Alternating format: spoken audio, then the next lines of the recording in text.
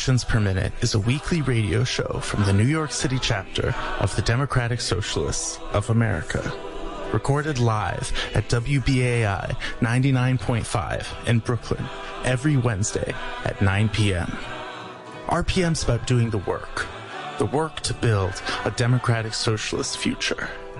Each week, hear the latest news, analysis, and organizing experience from the minds and hearts of activists fighting every day in New York City. Join the movement at socialists.nyc. You're listening to Revolutions Per Minute live on WBAI. We are a socialist radio show and podcast from members of New York City Democratic Socialists of America. The Democratic Socialists of America is the largest socialist organization in the United States, with 90,000 members nationwide, and New York City DSA is its biggest chapter. We are run by our 7,000 plus members and organizers who are working together to build democratic socialism in all 5 boroughs. My name is Desiree Joy Frias. I use she, her pronouns, and I'm on the organizing committee for the Bronx Upper Manhattan branch. With a surge in anti-AAPI violence making the news and Derek Chauvin murder trial ripping open fresh wounds, it's time to keep up the pressure and defund the NYPD. On tonight's show, we're joined live by Cheryl Rivera, an organizer with NYC DSA's Defund NYPD and Abolition Action campaigns. We'll discuss common myths and misconceptions about defunding the police and organizing for community safety in a non-carceral framework. We will be taking your calls throughout the show, starting just before 9:30, so please get your questions ready. We'll also hear from Lizzie of Queens DSA and our Immigrant Justice Working Group, and Ives from the grassroots collective Red Canary Song on violence against Asian American and Pacific Islander communities and why increased policing is not the answer. But first, the headlines with Simone Norman. News: Governor Cuomo allegedly secured COVID-19 tests for his family in the early days of the pandemic, when COVID-19 tests were not widely available. Special treatment that appears to violate state law.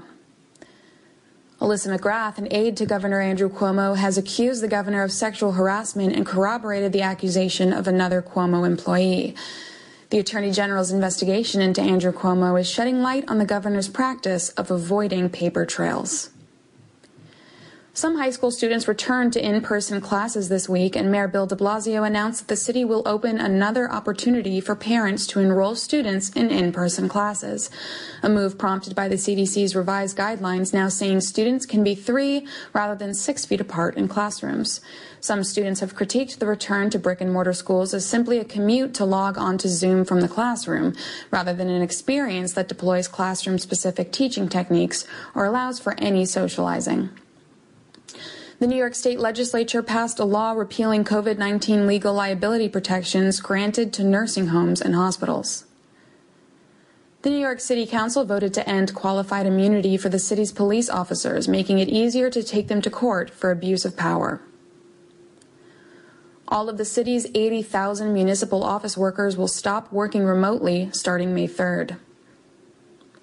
After 2 years of failed negotiations, the governor and legislature have reached a deal to legalize recreational cannabis in New York State. New York Senator Chuck Schumer is calling on President Joe Biden to name Damian Williams as the next U.S. attorney in Manhattan. Williams would be the first black prosecutor to lead that office. Restrictions in New York's rent relief program have allowed the state to spend only $7 million of the $60 million allocated to New Yorkers who have fallen behind on rent during the pandemic. The New York State Board of Elections is set to miss an April 12th deadline to implement a statewide online voter registration that would have allowed NYC voters to take advantage of the system before the June primaries. And in election news, recent polling shows 50% of likely voters in the Democratic mayoral primary are undecided, with just 3 months left until the election. 2 special city council elections in the Bronx are awaiting winners after no candidate received an outright majority, because the state cannot tabulate voters' ranked choices until April 7th, after all absentee ballots are received. Tenant lawyer Oswald Felice currently leads to replace Richie Torres in the District 15. And real estate-backed candidate Eric Dinowitz holds an advantage to replace Andrew Cohen in District 11. Turnout in both races was extremely low. And finally, Republican Congressional Representative Tom Reed of New York 23, who had previously discussed running for governor in 2022, announced that he will run for neither governor nor re-election after a lobbyist accused him of sexual harassment.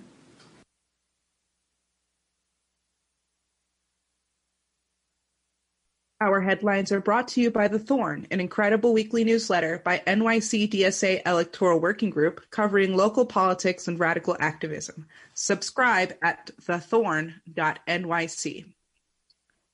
Cheryl, thanks for coming back on the show. I'm really excited to have you come and speak about the Defund NYPD campaign. You've been on the past to discuss your work as an abolitionist organizer. And you're also involved with New York City DSA's Mutual Aid Fund. So tell me a little bit about what you're doing now and an update on that Mutual Aid Fund. Yeah, thanks for having me, Desiree. So I've been working on the last year on the Defund NYPD campaign for New York City DSA, which is housed in the Racial Justice Working Group. So a lot of my time has been spent in building out this campaign, which is truly massive. We were very ambitious. We wanted to approach this problem from all angles. We do action, coalition building, political education, tabling, canvassing. We've been producing a lot of great research to help create our sort of like policy brief that will soon be released. Look out for that drop. So there's been a lot of work happening with the Defund NYPD campaign. I've also been spending this past year working on, as you said, the New York City DSA's Mutual Aid Fund. Really proud of that. We raised over $100,000 and have distributed all of that money. That money is going directly to groups who are delivering groceries and other necessities to families in New York. So yeah, this money's really, we're feeding people. And the pandemic's not over yet. So we're still collecting money, still distributing the funds so that people can get what they need. So if you have any spare change to donate, if you had a stimulus check and your needs are taken care of and you can spare anything, I really encourage you to donate at bit.ly/COVID-19 aid. So that's bit.ly COVID-19 aid. Yeah, thank you so much for your work. And I think that, maybe it's just me, but the mutual aid factor and abolition really tie really close together, in my opinion. Thinking about how we as a community can take care of each other. I'm thinking about the fridge movement. How do you see that mutual aid work as part of your abolition work? I think it's absolutely essential. I think you're right when you say these things do go together. Which is that abolitionists aren't just about abolishing the actual physical site of prisons, although we are about that, and abolishing the police force, although we are about that, but also creating a new world. And so to create this new world, we really have to invest in each other. We have to invest in taking care of each other. So that's where mutual aid comes in. Mutual aid is a way of surviving together. It's of meeting each other's needs. And I think this work really builds something that we desperately need to win and to build a new world, which is we need community. We need to be in real community with each other. So when you do this mutual aid work, you make the conditions possible for us to have abolition. So I absolutely see these as being tied together. And give me a little bit of that abolition 101 and what that looks like. Yeah, so what it's looking like is working at the basis to not prop up any more systems of policing or imprisonment. These systems are broader than just the prison and just the police. You'll see now that in so many aspects of our society, we have prisons and policing. We have cops in our schools. Cops are mental health responses. Cops are in our subways, in our transit. We are sending people to jail, to prison for all sorts of offenses, for mental health breaks, for drugs, for being poor, for being homeless. You can be arrested. So we are seeing all of our society's problems being addressed with cops, with prisons, so with punitive punishment. This is really a poverty and social problem management technique. This is what prisons and policing are. But they're not solving these problems. So I think that's really the key here, is that abolitionists are saying, let's not bring in forms of managing these social problems, prisons and police, that really don't fix the problem, and which really has started to expand through all of our society to hem us all up with this really punitive, terrible system. So we're all caught up in this punitive system. It's very expensive. It compounds harms, and it doesn't solve anything. So abolitionists are, I think, imagining a new world. It's very just like I think socialists in general. We're saying we don't like this world that we're living in, right? This is not a world that is taking care of everyone. This is not a world in which things are equitable. This is not a world that I want to live in.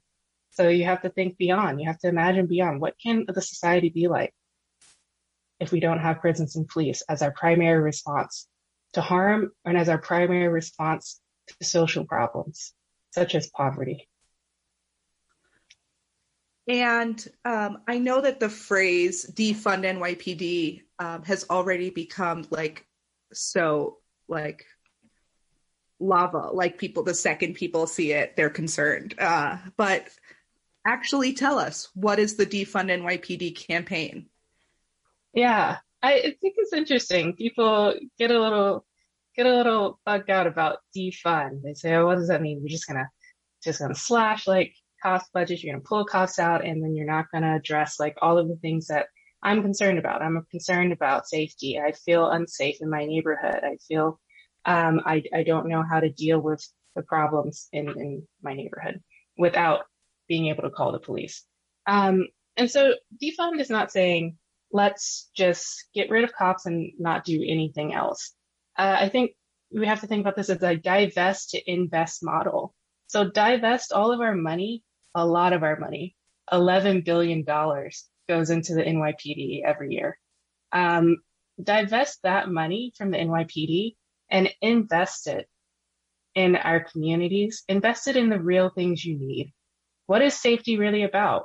What is the real community need here? And that need is probably housing. That need is education. That need is better, more reliable transit infrastructure. That need is getting groceries on my table, right? All of these are needs. Having parks, having the trash pickup, and those are the things that we should be spending our money on. So the defund campaign is really about take this money out of institutions that we see are not serving us, because they're not solving crime. They're not solving the social problems, right? Those haven't gone away. People are still homeless. So let's actually solve that. Let's divest that money and invest it in solutions that actually work. So this is more expansive than just what do we get rid of? It's also about what do we build? Absolutely. And I'm just going to take a quick break to say you're listening to Revolutions Per Minute on listener-sponsored WBAI in New York City, broadcasting at 99.5 FM and streaming on your favorite podcast app. Today, we're talking about New York City DSA's campaign to defund the NYPD, and we will be taking your calls in just a few minutes. But first, I want to go through some of the common misconceptions that I hear on the internet. So, Cheryl, the first one is cops keep us safe. Is that true or not? Yeah. I think we have to ask who and what is safety. Both of those questions I think are really relevant here. Who are they keeping safe? Because if you would ask many of my friends, if you would ask my family, from a very young age, I understood that I was not to talk to cops, I was to stay away from them. They were very dangerous to my health. So they're not keeping me safe, and I think a lot of people would feel the same. Cops are a source of harassment. So who are they keeping safe? And then also, what is safety? When we say, do cops prevent crime? No, obviously not. Do cops solve crime. And a lot of people would be like, oh, of course, that's what they do. But when you look into it, that's not what cops do. There aren't great statistics about this, but the FBI, which, the biggest cops there are, does do some of this tracking about how many cases get cleared. And out of violent crimes, it's less than 60% are solved or cleared. So cops don't even solve the most important quote unquote crimes. And then for property crimes, it's an 8% clearance rate. So cops really are not doing the jobs that you think they're doing. So even if you believe like cops should be coming down hard on criminals doing things like murdering and raping, rape has an 18%, I think, clearance rate, pretty low. These things are not really being solved by cops. So they're not being prevented by cops. They're not being solved by cops. So we have to say, what is the safety that we're attributing to cops? What does safety really mean? And if you ask people to define what would my safe, great, fantastic life look like, a lot of people would say something about having a place to live that they enjoy, in a nice looking neighborhood, where they can hang out with their neighbors, where they can send their kids to good schools, etc. And none of those things have to do with policing. So what is safety really about? Are cops keeping us safe? No, clearly not. Cops are killing many of us, and cops are not addressing the things that would really, I think, get at what many people, if they broke it down, mean by safety. All right. So we did one, cops keep us safe. In many cases, they don't. 3, which is the police prevent crime. They don't really prevent crime or even solve all of it. And number 2 was we've always had cops. Oh, yeah. We've always had cops. I love this one because it's very ahistorical because we have not always had cops. Cops are pretty recent. Cops are organized policing really came about in the early 19th century. So this is really late in the game. And you see most organized policing in the South came out a little quicker because it's coming out of the slave patrols. So the history of cops is pretty short, and it's linked directly to the slave trade in the U.S. And up north, there was also cop forces first being formalized in the 19th century. And this was happening because they had a lot of immigrant workers who were working in terrible conditions, who were starting to organize themselves to agitate for better conditions. So the wealthy, the capitalists, people who owned the means of production needed a way to keep these people in line. So cops are, from the very beginning, about making sure labor is managed. So the labor of slaves and the labor of these immigrant workers. So this is also 19th century, super early 1800s. This is when cops are really becoming formalized. So this is a very new system. This is a system in which we've given an immense amount of power only recently to carry the kind of weapons that are very hugely destructive, to have tanks, to have billion-dollar budgets. All of this, this form of policing that we're seeing now, this hyper-militarized form of policing, is even more recent, starting in the 1970s. So this is not it forever was and forever will be institution.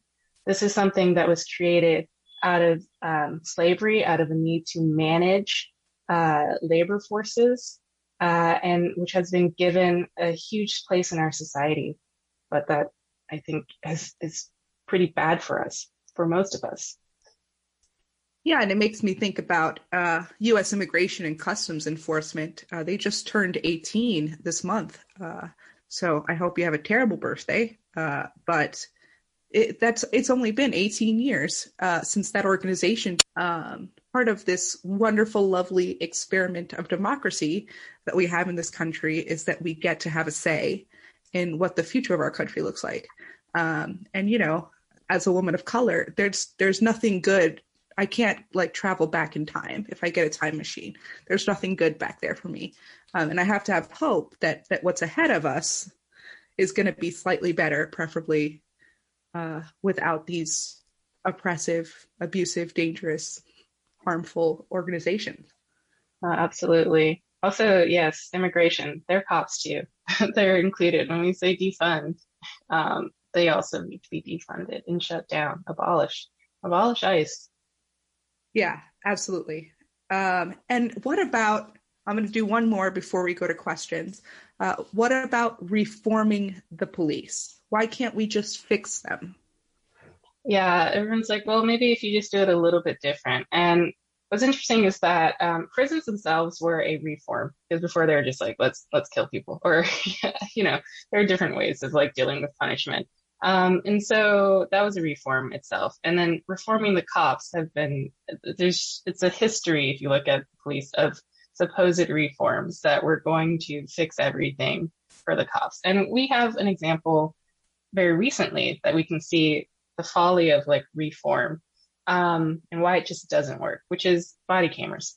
Body cameras were not a thing 20 years ago.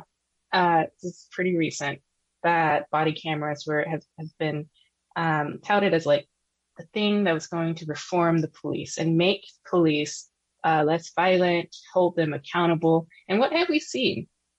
What have we seen? We have now just been able to have sometimes more video of police murders, but that video then doesn't even lead to consequences for the police.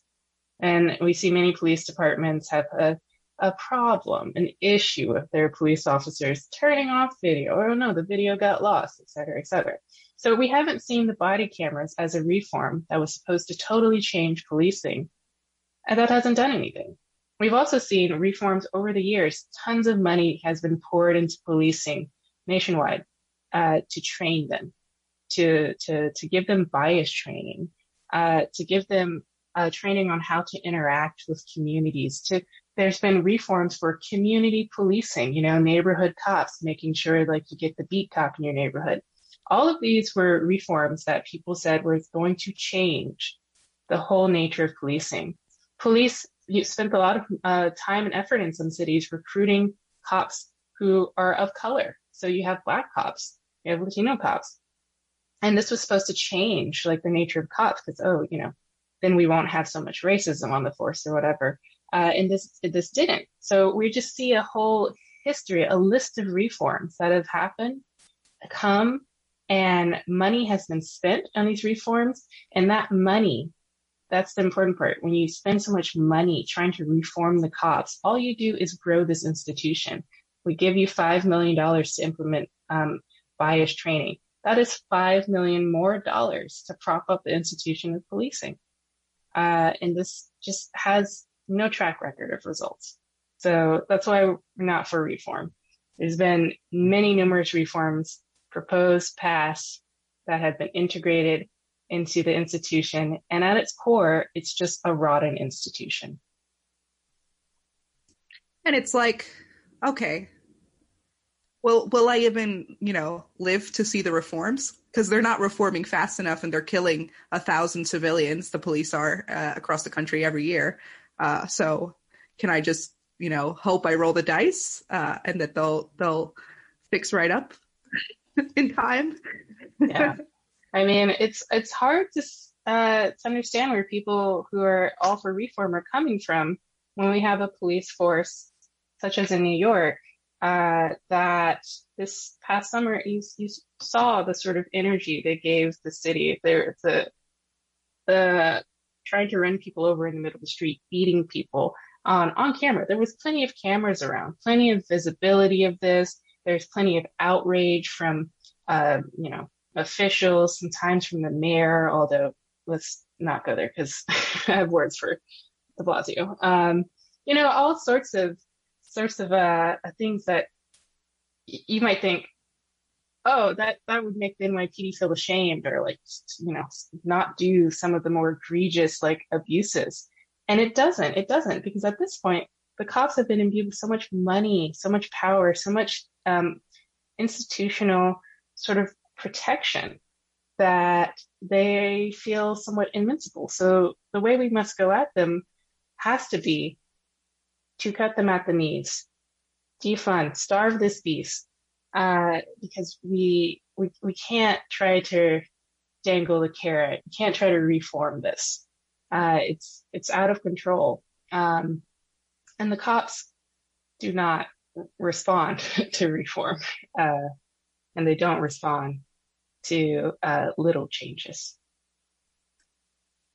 Yeah, and I know that our audience has a lot of questions about the Defund NYPD campaign, given the feedback we got on our Twitter at NYCDSA, if you want to join the conversation. But you can also call in right now at 212-209-2877. Again, that number is 212-209-2877 to ask our guest, Cheryl, from the Defund NYPD campaign of NYCDSA, questions about this campaign and what a world would look like when we win and defund the NYPD. So do you have any other misconceptions or questions that you get a lot? We have a caller. Great. Hello? Yes, you're live with WBAI. Yeah, I'm calling in because I had experience in court, thank God. And a lot of people are looking at court differently. They don't really know how to utilize the Constitution, because in Gonzalez versus the town of Castle Rock, it tells you the police are not obligated to protect you. It's by law they're not obligated to protect you. And then a lot of people don't know Article 1, Section a Bill of Attainder. They get around the Bill of Attainder because of jurisdiction. People acknowledge them, the police officer, because they have separation of powers. People acknowledge them and sue them as a police officer. This is the problem we have. The Constitution is very powerful in court. Thank God I have one, but you have to know how to use the republic that we have. There's a lot of laws in there that they can't do what they're doing. But we're attacking it the wrong way. And just like, you were saying that, they don't protect you. They're not made to protect you. Was never made to protect you because they're part of the executive branch.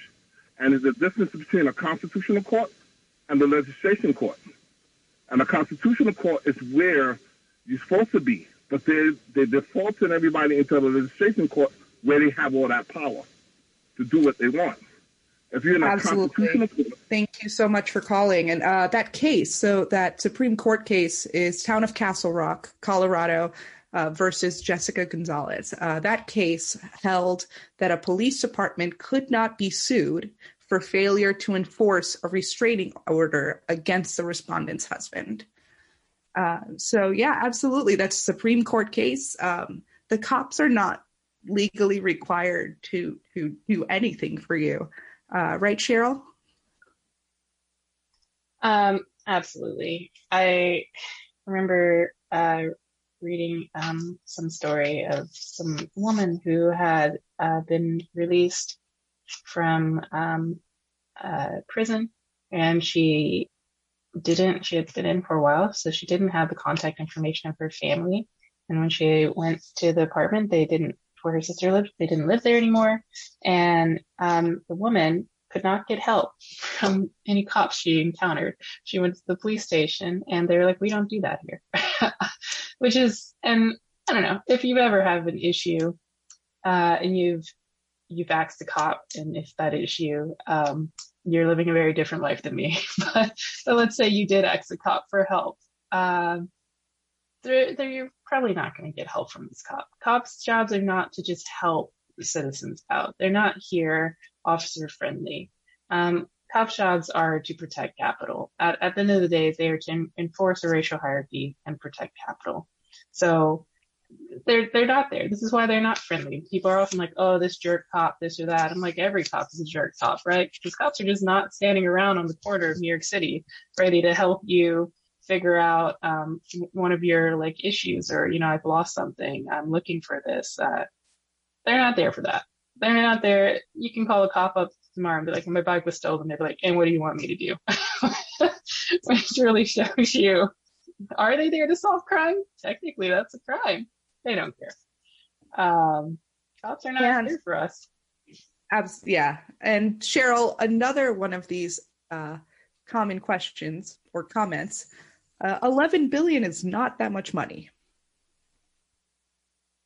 Yeah. I would say 11 billion is a lot of money. New York City's budget is large. That's true. But 11 billion, and also I just want to note that NYPD's budget last year, it was $6 billion.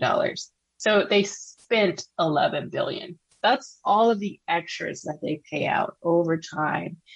Remember the lawsuits that they get filed against them every year, tons of those that the city has to pay out. So they have a budget of 6 billion, which is horrendous, but they spend 11 billion. So they're just a money sinkhole.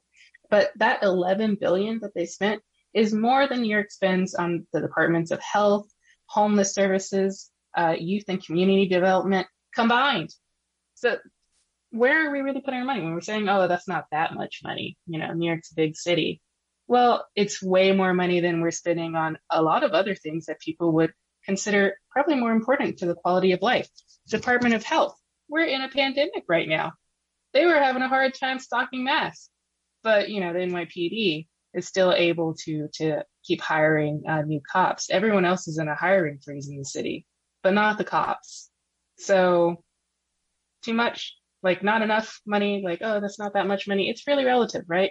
It's a lot of money compared to what the rest of what the city is spending on other services.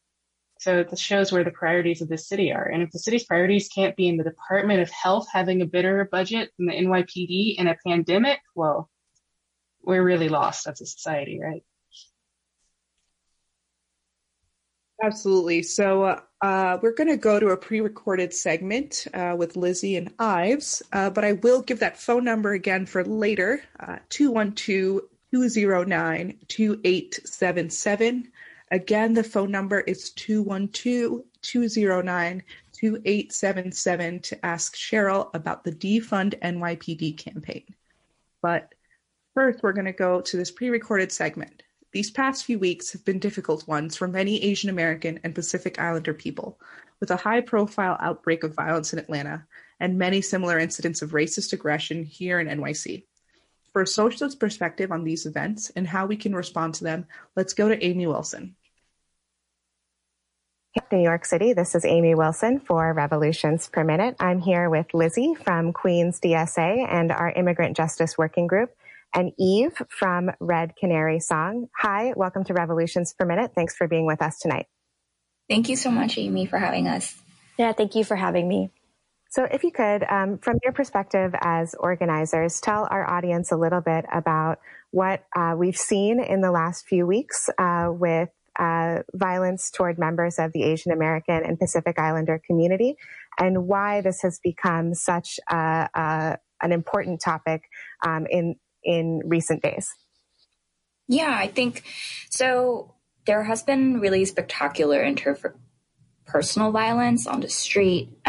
We've basically seen somebody getting attacked or assaulted. I mean, just nationally, not just in New York City, but nationally, almost every day so far. And a lot of the time, the victims are elderly, they are women, and it's created such an outroar among us because I think there is a lot of fear for Asian folks just realizing that this could happen to any of them. Yeah, and given what happened in Atlanta, that the shootings occurred at massage businesses, we've seen an increase in policing of massage businesses here in New York. Police were deployed to Flushing, and it directly led to a lot of raids on the massage businesses in Flushing. And that is also violence in the community. So let's talk a little bit about the big picture here. Aside from, because as we know, hate crime is sort of a difficult label, right? There are a lot of reasons why hate crimes occur. There are a lot of different schools of thought about whether it's an appropriate label, and we'll dig into that a little bit later in our conversation today. But if you could talk to me a little bit about what sets the stage for these outbursts of violence that we've seen recently. Yeah, I think I mean, we can trace it all the way back, but I think even just looking for the past few years under the Trump administration, I mean, Trump did a really good job of equating COVID-19 to China. And, you know, COVID was seen as this foreign threat. In essence, Asian people were seen as this foreign threat. And we were, I think, and not only that, there's like just the broader, U.S. empire escalating tension rhetorically and, and economically with the Asian continent. And so we're looking at and all of this stems from white supremacy, right? So at the end of the day, U.S. empire functioning as it is, scapegoating China for its own incompetence. And, COVID, it's been past a year and it's been really economically devastating, right? And not only that, but this past year, during the pandemic, we see protests on the street because of police brutality. We see the revolts by white supremacists after these, protests. And so at the end of the day, all of this kind of gets distilled to economic anxiety, white supremacy, and the real material devastation of COVID, and that sort of distilling into general interpersonal violence against Asian American elders and, mostly like older and more vulnerable folks in our community. Eve, is there anything that you'd like to add to that? I think that each instance of violence, right, has different roots, right? When we talk about, which I've been talking about a lot lately, as you probably already know, when we talk about what happened in Atlanta, right, this is a very specific form of racialized and gendered violence. So it is anti-Asian violence, but it's also anti-Asian woman violence, anti-migrant Asian women violence, like in a very specific way. And I think that specificity is important whenever we talk about different instances of violence in the Asian American community, right? Different people are subjected to different and specific types of violence for like their livelihoods, for who they are, and for like multiple layered identities. And there's just so much history rooted in that when you pick apart any particular like example, right? So there's so much history, which Lizzie like talks about partially when talking about American imperialism, is that there's so much history of U.S. imperialism, like forming racialized, gendered assumptions around Asian women and the violence that Asian women particularly, and like Asian women who engage in sex work or related to sex work, face as well, right? So it's just a really large topic that covers a lot, and there's so much history that it's all rooted in. Mm. Absolutely, and I think we're in a moment where this topic is very much on the top of people's minds, the top of people's news headlines, but it's been persistent before, and it will continue to be an issue even after the mainstream media has moved on, as sad as that is to say. So we always like to look toward organizers and people who are from directly impacted communities for our guidance on what is to be done, the way forward. So I'd love to put that question to you. This episode that we're talking about on Revolutions Per Minute tonight is all about defunding the police with the goal of eventually abolishing the police. So within that context and framework, what are your thoughts on solutions to this issue going forward? Well, I obviously am a PIC abolitionist, the prison industrial complex. And with that being said, I obviously don't think that policing or prisons are the answer. Any form of incarceration is the answer, right? Specifically, when we look at what Red Canary song, like focuses on, when we're talking about massage workers, when we're talking about sex workers, when we're talking about Asian migrant women, undocumented folks, policing has never been the answer. Policing is violence itself, right? I think that there's some specificity to be had about the conversation, because the truth is that I think that some people in the Asian American community looks towards policing because they're not the most marginalized or vulnerable people in the community, right? They wouldn't necessarily be directly harmed by increased policing in the community. But the people who are harmed are massage workers, are undocumented migrant workers, are sex workers, right? Anybody who engages in any sort of criminalized work and is more vulnerable. And so we already know that in that case and who we're talking about, right, policing isn't going to help. They're only going to make it worse. And we've already seen that. As soon as they could, the NYPD deployed forces into Flushing, and it led to raids, and it led to people being arrested, right? And we also saw so many Southeast Asian people deported recently. And that's also violence. That's also a form of state violence, right?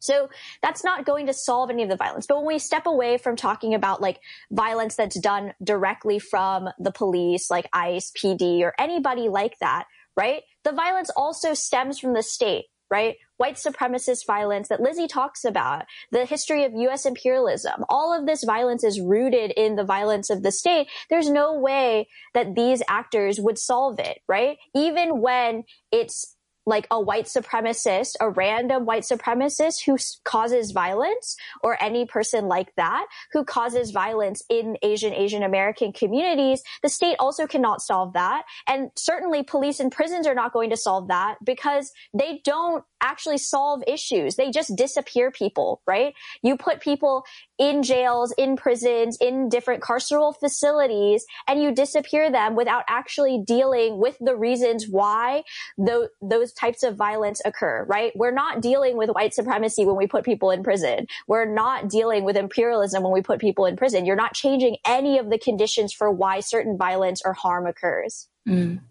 I would just add to that, I think, because policing stems directly from white supremacy, because the police, their main function in a capitalist society is to protect capital, right? Protect property. So yes, if you are a rich Asian, you are going to be less likely to be impacted by more policing.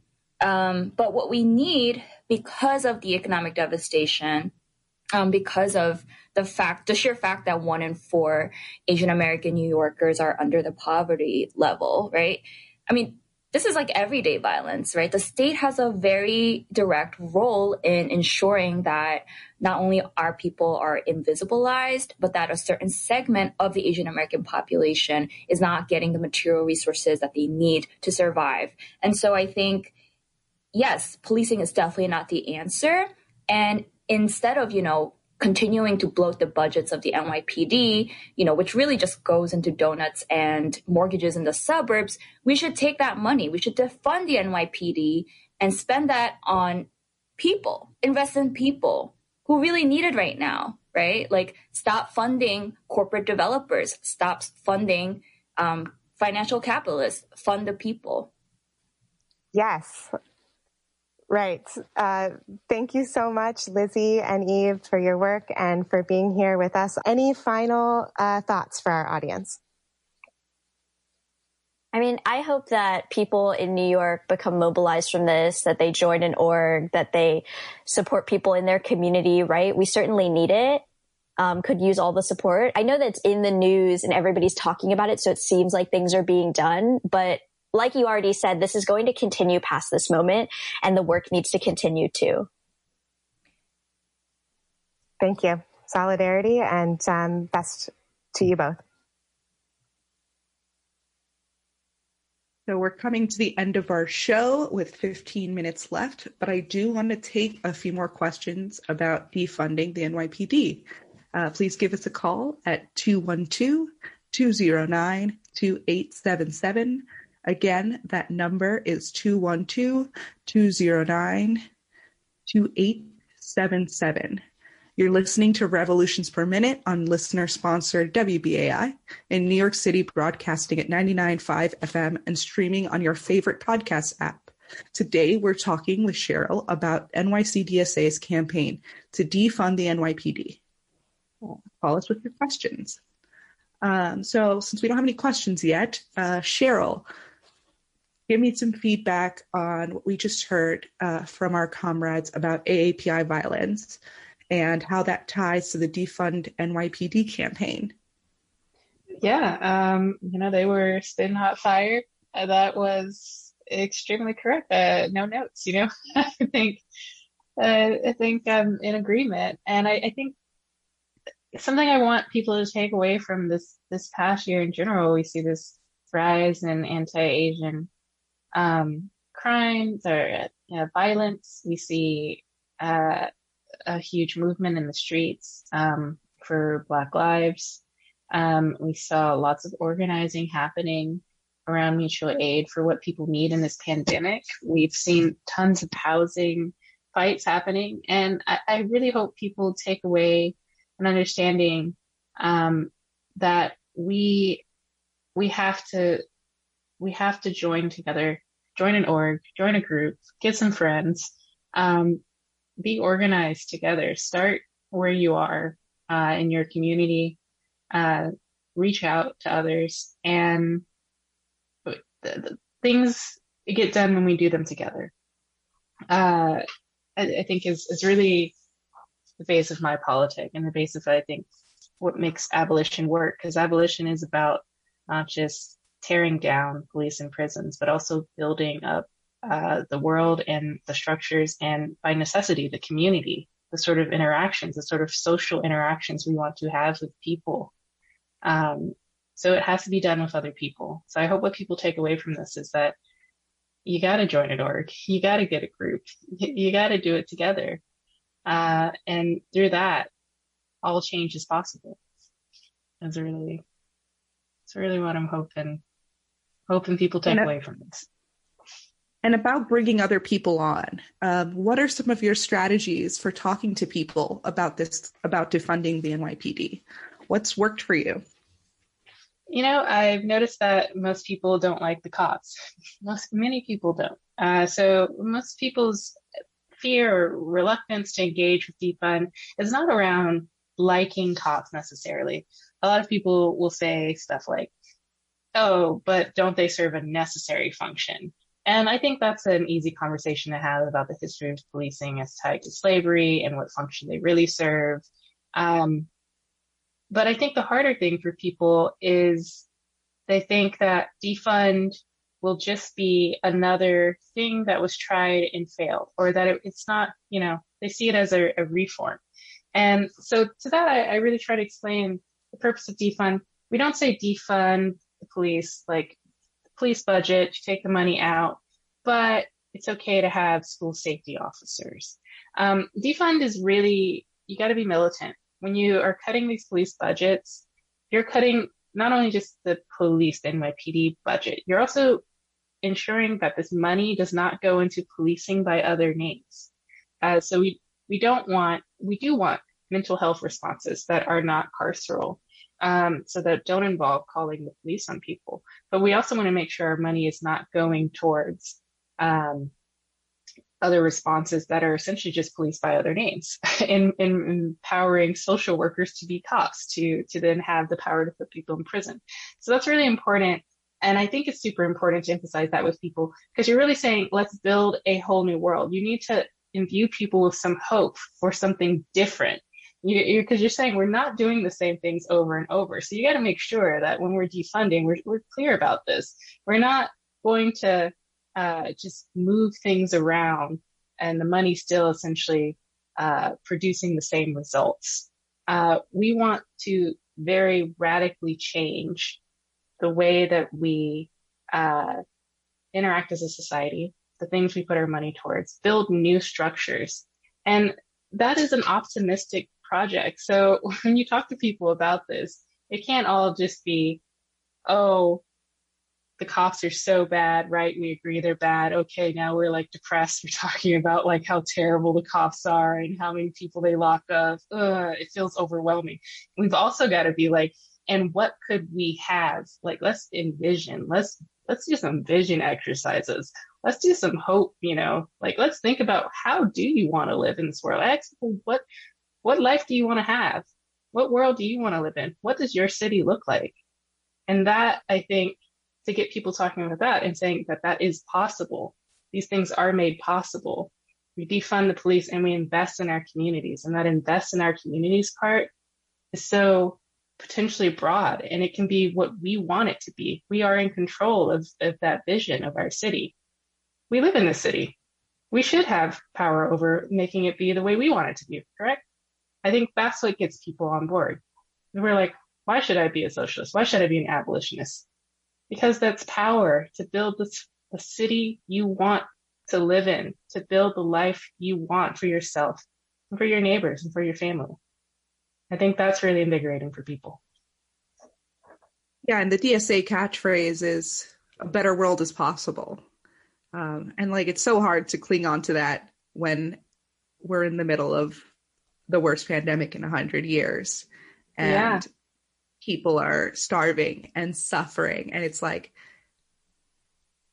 how can a better world be possible? Everything is so hard right now. But it is, because $100,000 has fed people, and all of these people, the responses we got from people who are receiving, some of these funds and saying, okay, so what can I do also? That's happening. So that better world's possible. Going and sitting, eviction defense for someone and the community that you feel there.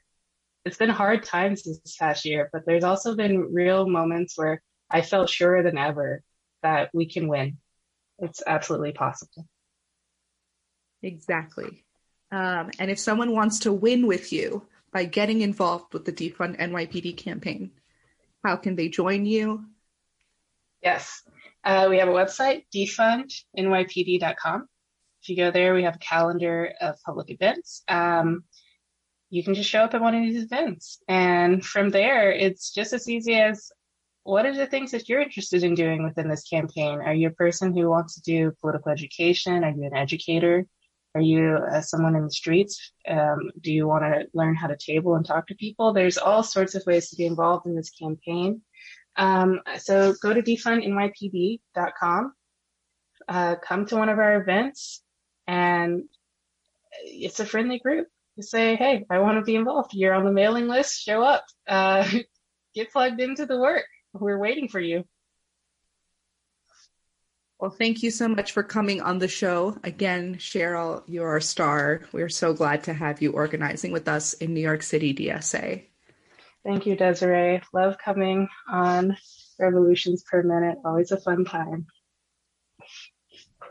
To close out the show, I'm going to read the last paragraph of the Defund NYPD manifesto. It's called Our City Demands It, Defund the NYPD. New Yorkers need our teachers and our counselors, our nurses and emergency medical workers, our housing lawyers, homeless outreach workers, and countless others to ensure our safety and well-being. We are safe when we have affordable housing and policies that safeguard us against eviction. We are safe when our jobs and livelihoods are no longer considered nice-to-haves in an immoral municipal budget. We are safe when all of our children have access to quality public education with practices that mitigate the spread of COVID-19 amongst our loved ones. We are safe when our community health programs are strengthened with non-police mental health and drug crisis responses and adequately funded hospitals. We keep us safe. You've been listening to Revolution Per Minute on listener-sponsored WBAI. In New York City, broadcasting at 99.5 FM and streaming on your favorite podcast app. To connect with us after the show, you can email us at revolutionsnyc@gmail.com. You can find us on our website, revolutionsperminute.simplecast.com, or on Twitter at NYCRPM. Happy International Transgender Day of Visibility.